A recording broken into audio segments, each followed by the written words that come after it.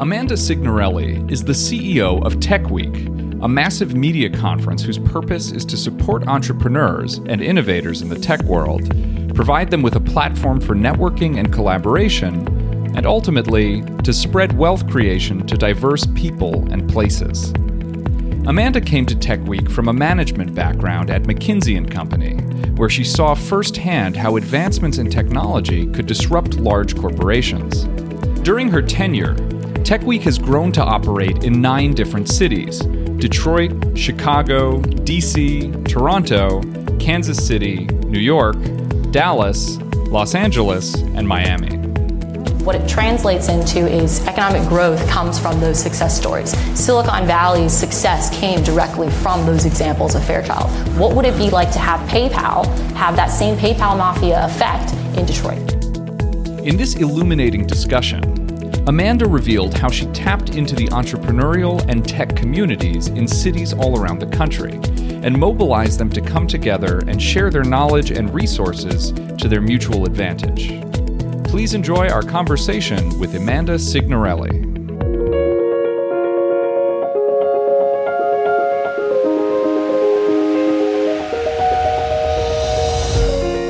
You're listening to the Ivy Podcast by Ivy, the Social University. We are the grad school for life, and our mission is to spark world-changing collaborations by introducing you to the most inspiring people, ideas, and experiences in the world. For more information about the Ivy community and to find out about events happening near you, visit ivy.com and email us at membership@ivy.com.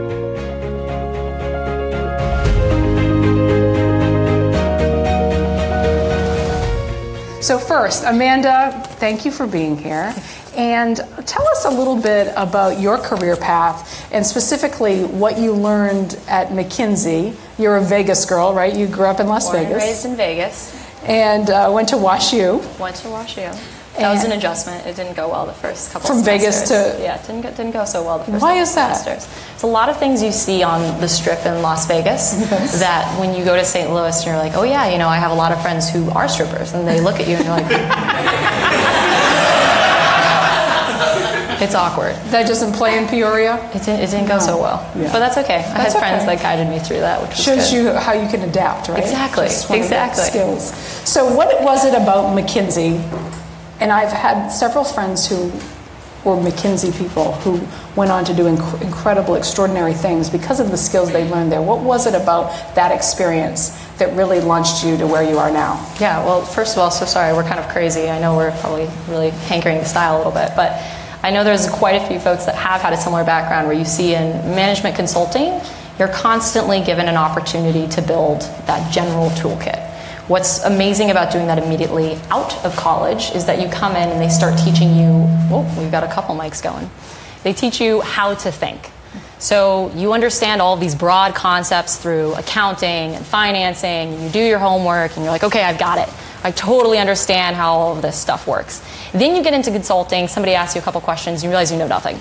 And the best part about consulting is they say, this is a perfect opportunity for you. It's a step-up opportunity for you to learn how to actually run a business, process a problem, and think through and structure all the different things you encounter. Now, the other wonderful thing, what they also call step-up opportunity, is they throw you in the deep end. And they say, sink or swim. Let's figure out how to get you to the point where you can really own a piece of work yourself. How do you develop that independence, and how do you develop the ability to communicate effectively with those that you're responsible for? When you escalate a problem, managing client expectations, you end up at the full suite of it with an understanding of what matters most to businesses and being able to juggle all of those different attributes. It was a huge piece. Yeah, it really is. And when people who are not familiar with your story don't know that in 3 short years, she started working for Chicago Techweek and is now the CEO. So I don't know many people who in 3 years rise through the ranks to CEO. Tell them what you did. What was your first job and your first role at Techweek? Yeah, so the way I came to Techweek was I thought, great, I've been doing consulting. I'm really good at data and numbers. I'm going to go be a venture capitalist. So I started reaching out to quite a few VC firms in Chicago, and there was one that actively looked for management consultants. So I went there first, which was Guild Capital, and I said, hey, I'm here. I want to be a venture capitalist. I think it's going to be great. I'm very ADD in my interests, so I'd be fantastic to look at a bunch of deals. And they laughed at me and said, you will have zero value because you have never operated something. I was like, well, that was harsh. So immediately I said, okay, fine, won't be deterred. Then let's turn that into me joining a portfolio company that you have, and you saying that you're going to look out for me, and that if I really am able to prove myself, you will give me an opportunity every month, every 2 months, every 3 months. I will do everything that I can, but you have to be willing to give me a chance. So they said, fine, we'll start you at the very bottom and see what happens. And so at the very bottom, I started cold calling people and selling booths for $300. So I'd be like, hey, there's this great hiring fair table, $300. I'm Amanda, you've got your gal. And that's how I started, just calling and calling and calling. And then soon enough, I started closing bigger deals and bigger deals. In the back of my mind, I was like, I'm definitely going to use this as a chance to just go join another startup because this is crazy. Right. And then kept going and kept going. Next thing I know, I started closing very large deals. And then I started launching a new market and started becoming the market lead for that, then pulling in other startups and built out a new product to try and increase our total sales volume that we were having for a specific event, which meant bringing in more early stage startups and creating something unique there. So then I built a new product, which was I'm going to find, I think it was like 300 is my average, 300 startups in every single city that we were running to be able to participate and work with. I'll find them, I'll bring them in, I'll invite them to Techweek, I'll try and partner some of them with investment firms, I'll run with that. So then I was now doing the operations component. Then immediately I found myself taking over an actual profit and loss statement, and then quickly turning around and saying, wow, I'm one of the few people that's really doing some finance around here. Now I'm all of a sudden also kind of a CFO, didn't see that coming. Then it was, oh, now I'm also kind of an accountant. Wow, I'm processing a lot of invoices. And quickly, as they always say, you never know what your job really is going to be in a startup. You just need to be willing to take it on with the challenge. And now, all of a sudden, I found myself when our former CEO decided that she wanted to launch Codeverse, which was in very stealth mode at the time. She said, I want to go do this myself. I then, at the beginning of 2016, decided, okay, you set your sights. We'll do this. Right. Let's see how it goes. And now this is my second year. So, wow, right? Right? Is everyone else as impressed as I am? You take a job really as a basic sales job, which is trying to sell these booths, correct, at Techweek. That's it. And you did not let the job title in any way define you.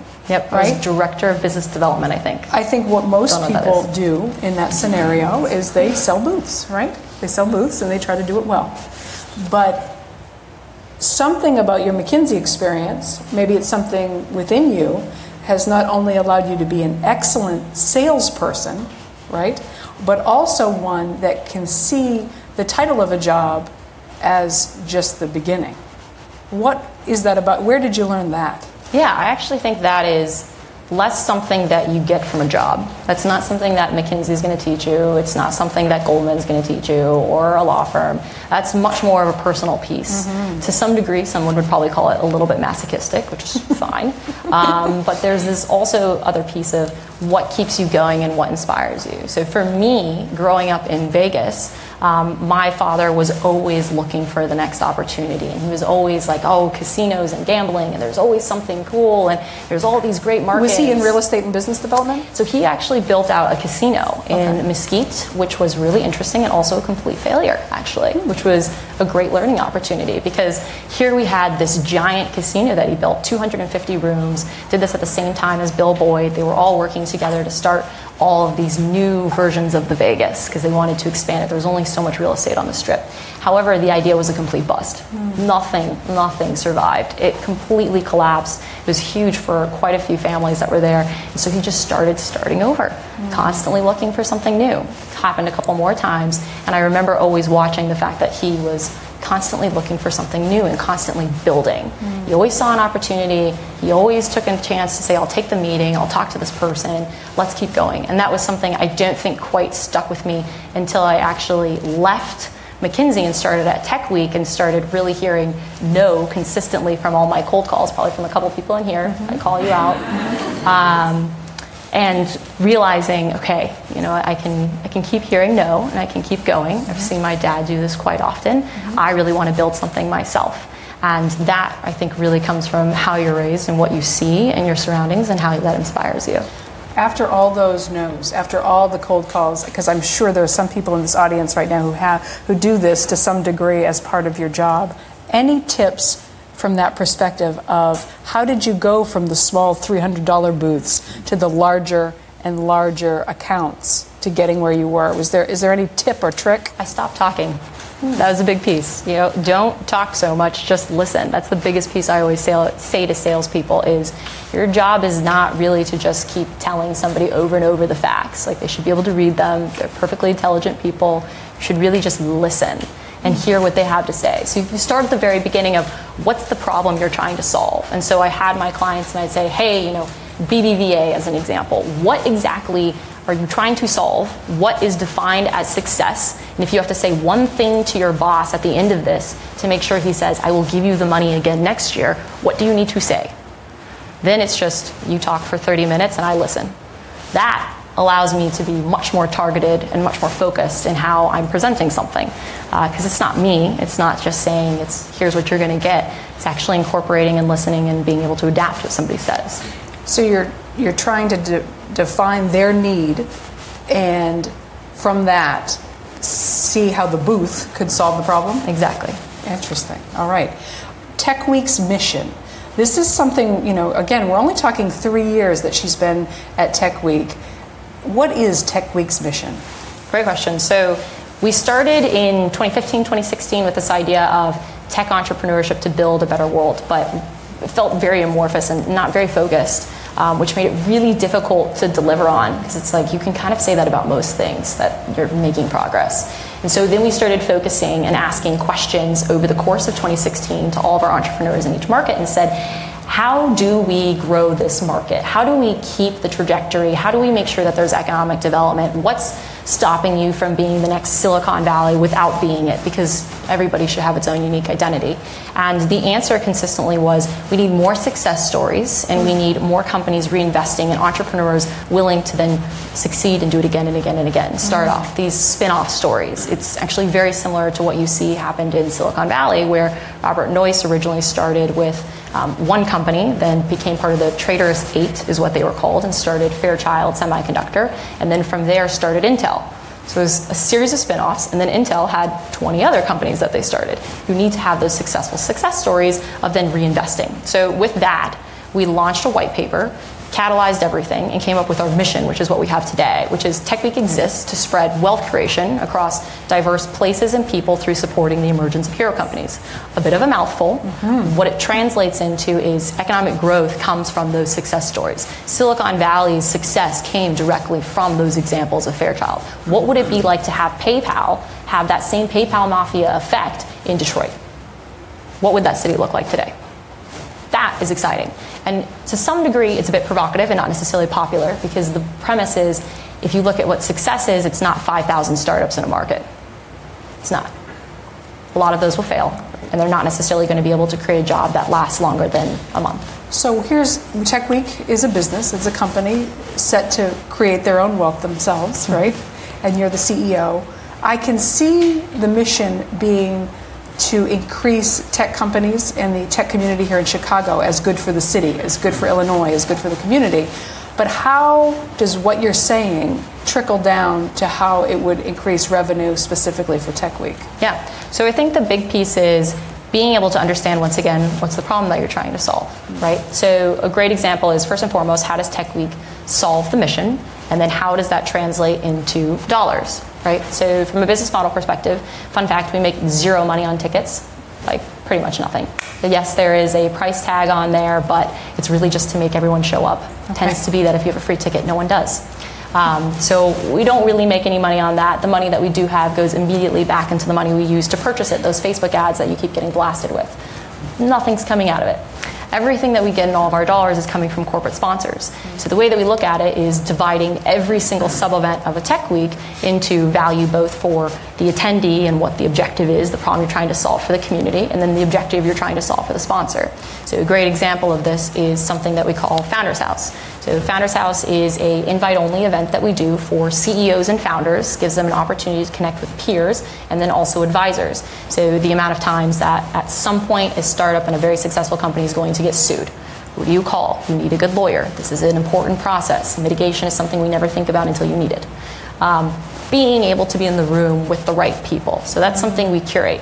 Now on the other side, despite the fact that that's the need we're trying to deliver for the audience and the ecosystem to make sure they continue to grow, we're looking at why do we create value and what's the dollars that we're able to show for ROI. And the answer is people like those law firms want to get future clients. They want to work with tech companies. They want to be in the same room with those CEOs because they're the ones that are decision makers that say, yes, I'm going to put my budget on this and hire this lawyer. So for them, it is very exclusively a business-to-business lead generation play. Success for them is defined by 3 introductions to tech companies that can afford to hire them. Wow. That is ROI. You're curating audiences specific to their needs. That's correct. Excellent. And you're trying to scale it, not only grow it in Chicago, but scale it to other cities. Tell us a little bit about what cities you're trying to reach and just the Herculean effort of trying to scale this concept in other cities and starting from scratch. Yeah, so today we operate in 9 markets. We just announced DC about a month and a half ago. What was really exciting for me is that this was one I got to pick. In 2016, I signed up and they were like, oh, you have to launch to 2 markets. And I was like, what? How do I do that? And that was Toronto and Dallas. Both were very interesting opportunities and very hard to do. And very different outcomes as well. I wouldn't necessarily say that it was a pure success either. It was quite painful. Toronto, we didn't really have much of a network for. We started doing some reach out. We found out a lot of people were actually a little bit frustrated that we were an American company coming into Canada. And a lot of people preferred that it was Canadian to Canadian. They did not like the fact that we were starting to encroach on this community. And it was some very interesting feedback for us to be like, okay, whoa, we got to think about how we can still get people to come, right? Success is being able to define the community and not necessarily just build a castle and saying people are going to be excited to come. We have to be a reflection. And so we started over on our planning process all the way, like scratched everything and all the venues that we came up with, went into that market and then met with probably, I think I did 50 meetings with different individuals in the market, just saying, this is what we're doing. I'd love to hear what you think. Can you tell me a little bit about your market? Just really spending the time, get to know them. And it put us about 2 months behind in the planning process. So it really condensed the amount of leeway and runway to be able to execute it. And in the end, it was a massive success, but it was interesting to learn that early on. And what was the trick about Toronto? If you have a sense that they would like to keep it within Canada and Canadian companies. We stopped making the ask. Those advisors that we got, we built out 3 tiers. So we had executive advisors that were a point of credibility. We had community partners that were a point of promotion. And then we had steering committee members that were a point of voice. Point of voice means I am not going to reach out to you as a Canadian company. My steering committee member who is Canadian will, and then will have me on the call and will serve as my voucher to say that this is a legitimate conversation and I am a credible person and you can trust me. So it wasn't me making the conversations, it wasn't me calling, it was me going to the steering committee and being like, here's my list, let's get on the phone and see what happens. Wow, what an exercise in politics, right? Yeah, very interesting, very interesting. Dallas was much easier. That was like 10,000 people, 3 nights of concerts, wild, 4 months of planning, so much easier. I can imagine. I wanted to find out a little bit about who is going to Techweek. And, we're all on our mobile devices. There are people in this room right now who are trying to start websites and businesses and small businesses, and it all seems techy. When you think of Techweek, what is a tech company? Is something as small as someone trying to create something beyond an Etsy shop? Is that a tech company? Is that too small? And are those people, will they learn something at Techweek and create the contacts that they're trying to? The beautiful thing about Techweek is, on average, all of our markets is going to have anywhere from 4,000 to 6,000 people. That's just across the board. Some of our largest will go up to 15,000, but that means that you have a beautiful assembly of different people of all walks and lives and backgrounds and level of sophistication and knowledge of tech. So you could have somebody that says, I have no idea anything about tech, but my daughter tells me I really need to have something to track all of my emails with my vendor for my small business shop. That person may come to Tech Week and look for a potential solution to solve a problem. And you also have the incredibly complicated data security intense, let's build our own AWS companies that are also going to be there, and they're looking for talent. Everybody's coming with a different purpose. And so out of that group, you end up with traditionally 4 very predominant segments, which is first and foremost tech enthusiasts, people with early startups that are excited or maybe have an idea, but they're certainly in the community and they know the rest of the environment. The second one is mostly corporate. What corporations are starting to see is that software is going to eat most of what they're doing, right? There's a realization of it's taking over the world. I need to be a part of it. What does it mean to disrupt it from the inside? Some corporations are doing it well. Some are really not. And so they're going to Tech Week and learning about all of these opportunities, trying to find tech that they can bring internally to maybe make their company better. Then you end up with investors, service firms that are also there, and then you end up with your established tech leaders that are making a difference. But that tends to be the 4 predominant segments. And to your point on what's the differences on the tech businesses, you can have a tech-enabled business, which maybe the primary product is apparel, or you could have a tech-driven business where it really is like, here's the technology, here's the API that you are going to use. Like, that is very different. And that is all welcomed. And all of it is incredibly valuable, because the beautiful thing about having all of these people in the room is that it is curated serendipity. Right. If you have the right people in the room, the right things happen. Well, it's interesting because, I think about 5 years ago, people who, for those of you who aren't in tech, would think, okay, those are the tech people. And now there's such crossover that I think we all either are in tech or should be in tech. I mean, and we should all learn about tech.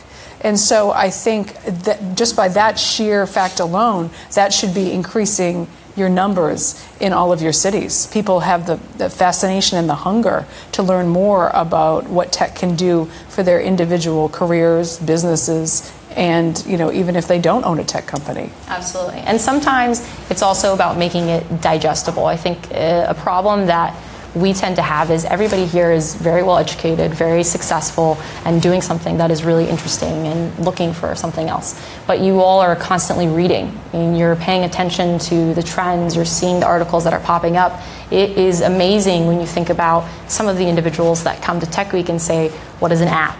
Right? But that's important. You want that, right? You want to be able to break that down and explain to someone and have that digestible piece. It's not just a bunch of acronyms. Because if that does become the case, it becomes an insular group that doesn't have an ability to trade that growth off to another category of people. That makes it really hard. So no acronyms, but take an opportunity to explain it. Get joy out of sitting down with your mom and saying, this is how you fix your computer or your printer. Right. Well, about 5 years ago, I was at CBS Chicago, and we had a consultant come in to teach the whole reporting staff how to better use Twitter. And you can imagine with local news and how much is going on, how important being at the top of your Twitter game is for the growth of local news, which is seeing audiences diminish dramatically every year. And we had reporters who were as young as 25, and we had reporters that were in their 70s, okay? And they were the real stalwart journalists who, could tell a story better than anyone, but they raised their hand and asked what a retweet is, okay? So you can imagine that kind of span of information. The 25-year-olds were just taking off with, as soon as there was breaking news, the second they heard it, someone dispatched from the scanner that they would be tweeting it, so that would put us in an advantage. And yet the person who could really get the story, who get the heart and the soul of it, had no idea how to use that tool. Yeah. So I imagine in your world, you have something similar. Maybe not to that extreme. Well, not to diss the media a little bit on this, but I think my favorite example of how this comes to life with the media in particular is anytime we're going to a market, we do quite a bit of public relations. We're always trying to get on the TV, we're always trying to get onto radio shows, and a big driver of that is just getting people to show up, attendance. We want people to be there, we're looking for thousands of people. It means that you gotta be on a road show constantly to say like, attend, this is going to be awesome. And when you're pitching and going to the media, they always come back and they're like, you have content, but do you have any just like robots? That's way cool. And you're like, so you don't want to hear about the speakers, you don't want to hear about the companies, you just want to hear about the robots, and you want to see some giant display that just looks cool. And then you get there and you bring and lug all this stuff in there to these media spots, and they're like, so is it going to do something, or can it just stay there? And I'm like, I thought that was the point. It's like you wanted the robots to do something. They don't want to hear anything about that, because that's the easiest hook. It is, and it's, in a world of a 24-hour news cycle, and it being television and wanting something visual, as crazy as that sounds, it is part of the game, just as it is when you're in Canada trying to convince them. It is indeed. So that's okay. I have a bunch of robots. I always bring them. Definitely bring some. Bring a cat that spins plates. I brought a hollow dog. That's been my recent one. I brought a hollow dog to the last segment. I was like, this is weird. There's always a way to outsmart them. There's always. So, as you have risen through the ranks, taking over as CEO, you had to build out a great team. You now have 12 employees. When you hire, what are you looking for? What qualities are you looking for? And who do you want on your side? Yeah, that's actually personally been something that was the hardest to learn, frankly. So I'm actually, despite the fact that I haven't in absolute terms been at Techweek that long, I'm one of the most tenured employees there. We've had a complete change in the business that has resulted in just massive turnover. And finally, we're at the point where people are staying and sticking and are passionate. And a lot of that has to do with some of the history of the company, but a big part of that as well is making sure you have the right people. And so some things that became very important to me was being willing to identify who those individuals are, and then also candidly being able to be that manager. So I, until 2 months ago, was the youngest person at Techweek. The average age at Techweek for our employees is probably mid-30s. I have 2 employees with kids, and I was terrified to originally hire them and manage them, because I was like, they're not going to be able to look up to me, they're not going to want to listen to me. How in the world is that going to work? And the bigger piece was creating an opportunity that they were excited about. And so when I think about the qualities, it's first and foremost somebody that's willing to get their hands dirty no matter how small the task is. My big rule of thumb is if I have someone on my team who's not willing to be a volunteer, why should anyone else volunteer? So if there's a badge that needs to be checked in or a pop-up banner that needs to go, then do it. Just get it done. Right. First and foremost. And then second is being able to have some sort of expertise. I think that the hardest piece for a lot of startups is how do you find those really smart people? How do you be able to tap into that talent pool? And there's some quick hacks on being able to do it. Like heuristics for us is we used to hire back in, before I was even at Techweek, those individuals operating the events were coming straight out of college. They had never really seen an event before. They were just kind of doing everything and following instructions. And instead, when we hired our operations team, we went to the big agencies and found the really young people that were super good at their job, had risen up the ranks, and were fighting to take over large accounts. And so these were individuals that had managed large corporate activations for General Motors. They knew exactly what they were doing, and all of a sudden running Techweek was really easy for them. And I was like, this is great. Let's hire more people like them. They know exactly what they're doing. So figuring out who's the best at it, and then finding out who you can get from that organization and stealing them quickly. And is there a specific, if you had to rank skills or one specific trait that you look for, what would you say it is? Openness to giving feedback. Giving or taking? Giving. Giving is very important. People tend to be, those that are willing to give feedback tend to be a little bit more thoughtful about taking it as well, because they've thought through it very carefully on how they want to deliver it.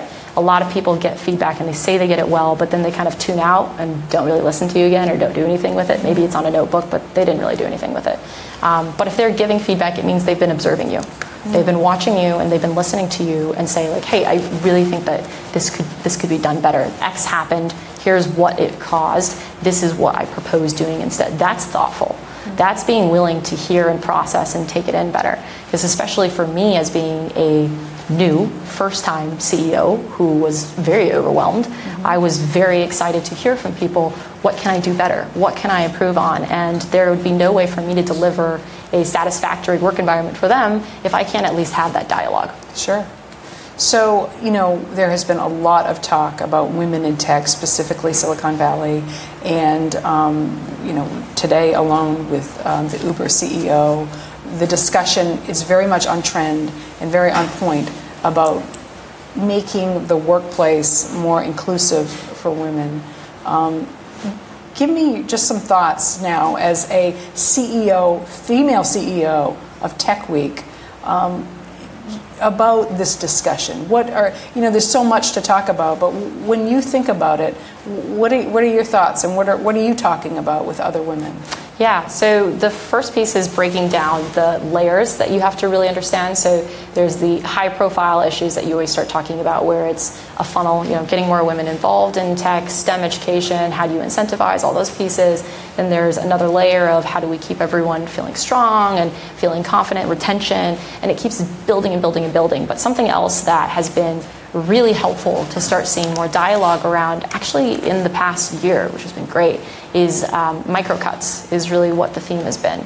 Moments where somebody's not intentionally doing it and they think it's not a big deal, but they are accidentally sexist or they're pointing something out. And there was a great video series that went through and said, name all the instances of the microcuts. So there was this one engineer who walks in, she's like, I was sitting in a conference room, everybody else was guys. The client walks in, he's like, so what does everybody do? Everybody says, oh, we're all on the engineering team. And then he points to the girl and he says, no, what do you do? She's like, what? We're all on the engineering team. It's like, no, you're a female. It's like, no, we're all on the engineering team. Microcuts, things that you're constantly dealing with that just are wearing you down. Where it's like, oh, okay, we're gonna have to go through the song and dance again. Like this is frustrating. And so those are the small things that we're really starting to bring to life. And even being, a female leader now, when we're raising capital, that's a huge piece of a lot of our discussions is the feedback we get from investors when we're raising. It's like, oh, she's confident, but not confident enough. She's not cocky. She's not willing to take the effort. And you're like, there's mixed feedback. It's hard to implement. But good feedback is a gift. You can give it or return it.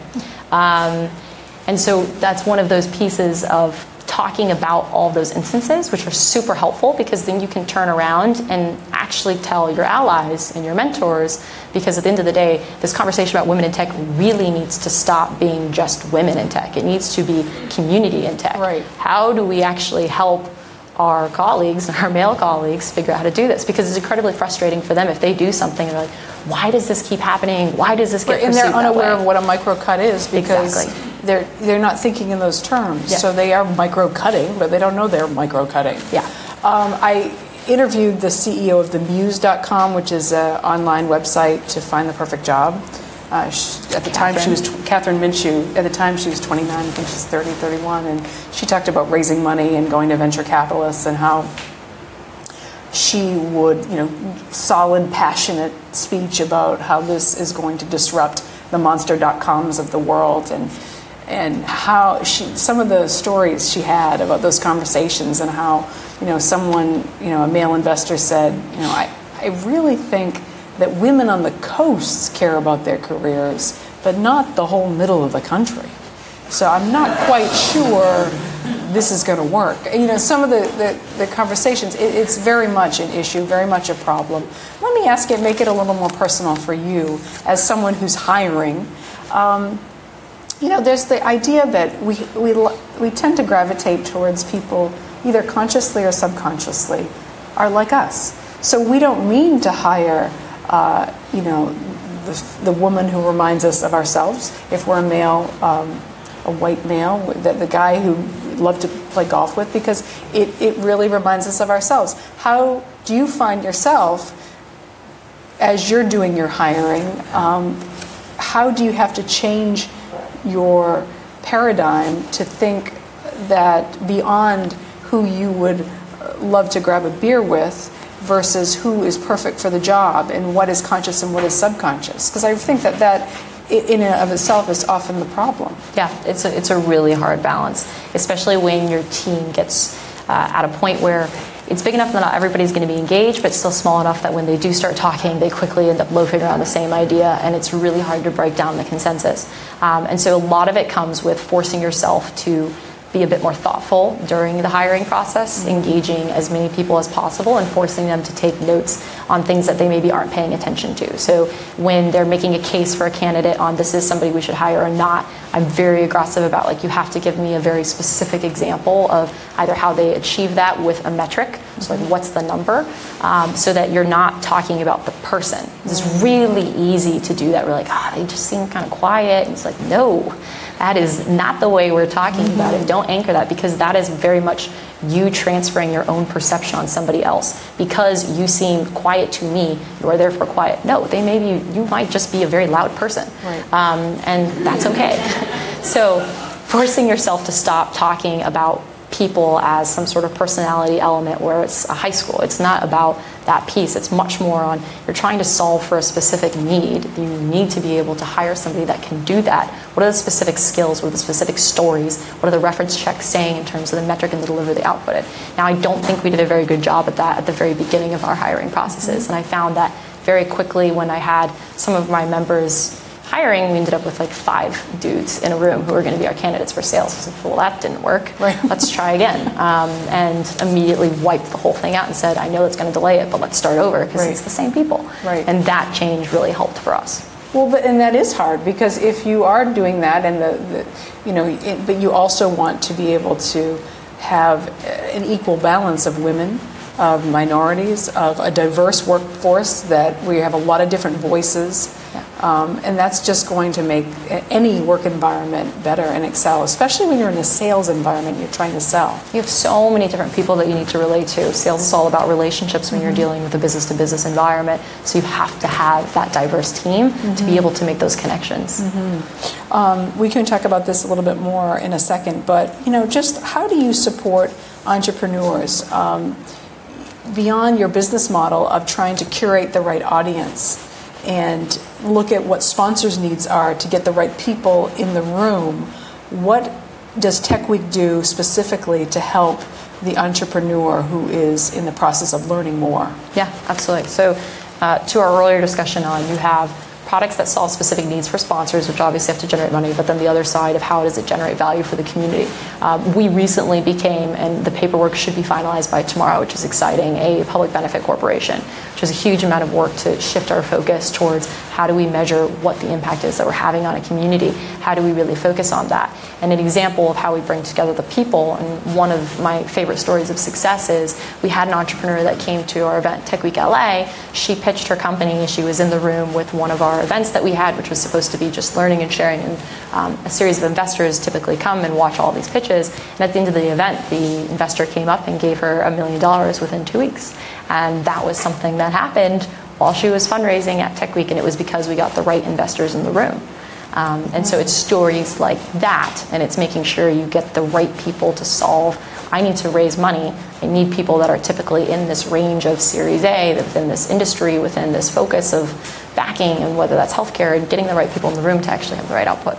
Well, and how do you get a story like you just told out to people who are in a similar boat, who would then want, I would think that would in turn increase your numbers at Techweek if they know that that is a possibility. Yeah. I mean, through what means are you creating content yourself, or through what means are you telling that story? Yeah, it's really hard. It's really, really hard, because I wouldn't have known about that if it wasn't the fact that I knew her when I saw her pitch and went up to her afterwards. I said, I love your pitch, would love to keep in contact. And then immediately after, she had emailed me and let me know the good news. But I wouldn't have known.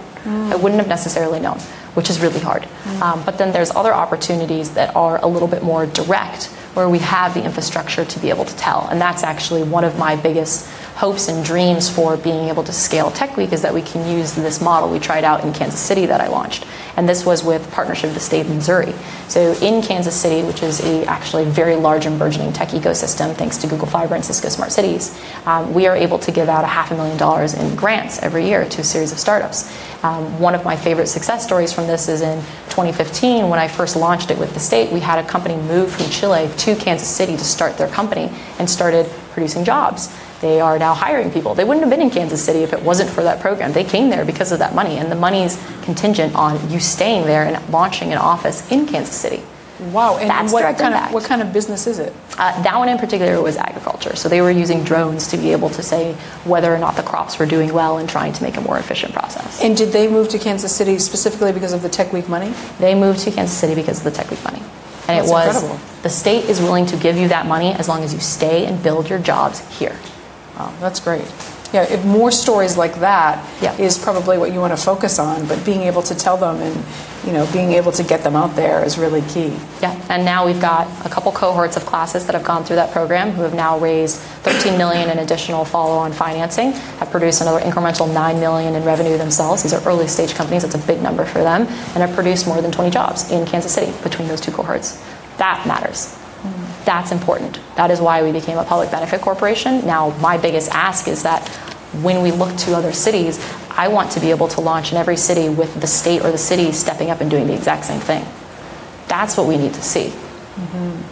When you talk about venture capitalists and going to venture capitalists and trying to raise money, sales skills transfer to some degree, but being in that environment is a lot different than selling a booth. So what advice would you give to a small company, or a not so small company, that is approaching a venture capitalist hoping to secure funding? That's a hard one. That is definitely a hard one. I'd say the first piece is obviously know the ins and outs of your business and metrics and the numbers because that they care about. But I think a bigger piece that sometimes people get a little bit nervous about is they think, oh, there's all these fancy words that I'm supposed to know. But then if you ask enough questions and ask somebody like, what does that acronym stand for? Why did you decide to do this type of financing? What was the actual trade-off? If X happened instead of Y, would it done? All of a sudden people can't answer as many questions as you think they can, which is an interesting insight and a very powerful one because it forces you to really understand everything enough that you now go into that pitch with a lot more confidence and ability to negotiate. At the end of the day, venture capitalists more often than not, unfortunately, aren't necessarily focused on getting the best out of the company. They're just looking at what those numbers are within their time frame to be able to return enough either to the LPs or the institutional side. It's a very mixed incentive bag. And I know even myself, we are venture capital owned. I've raised a couple rounds now, and even myself, I think if I would start another company, I probably would not look to bring on that much venture capital for the first few years. It is really hard, and it is a massive distraction. And that is something that I think you're starting to hear a lot from entrepreneurs, which is great. But find another way to raise the money? Find another way to raise the money. And if you want to go venture capital, that's great, but make sure that you feel confident enough and you're coming from a place of strength to be able to fight for the company. It's your company, fight for it. Let me ask you this, and this will be the final question, and then I'll open it up and would love to hear from you and hear what you'd like to ask Amanda. But, as you think about, you started this by saying that when you left McKinsey, you thought about going into venture capital and thought that that's the career path you wanted.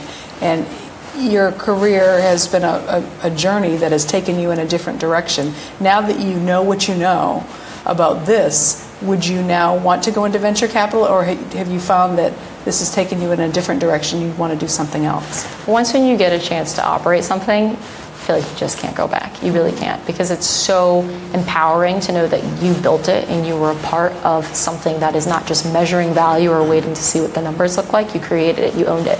Every single part of it is there, and there's much more of a human piece where you turn around to your team and say, wow, we did it. The biggest win for us, and what's interesting is that for our whole team and the way that we run as a company, the most exciting moment is not when Techweek Chicago ends. It's actually when we get the data back from when everyone who attended says how the event was. It's our Net Promoter Score. No one says anything until it comes back. It's actually very creepy. Like until Thursday of the following week, we're sitting there like, is it a good score? Did people like it? Right. Maybe not. Like that's when you feel good about what you did, is when you know you were able to deliver for everyone. It's not about just making it look cool. And so when you have that level of satisfaction and connectivity as a team to create something, I can't see why you would just want to measure and wait for value. Thanks again for tuning in to the Ivy Podcast by Ivy, the Social University. We are the grad school for life, and our mission is to spark world-changing collaborations by introducing you to the most inspiring people, ideas, and experiences in the world. Check us out at ivy.com for life-changing advice and gatherings, and the foremost thought leaders shaping our world today. For more information about the Ivy community, and to find out about events happening near you, visit ivy.com and email us via membership@ivy.com. Dream big and stay inspired.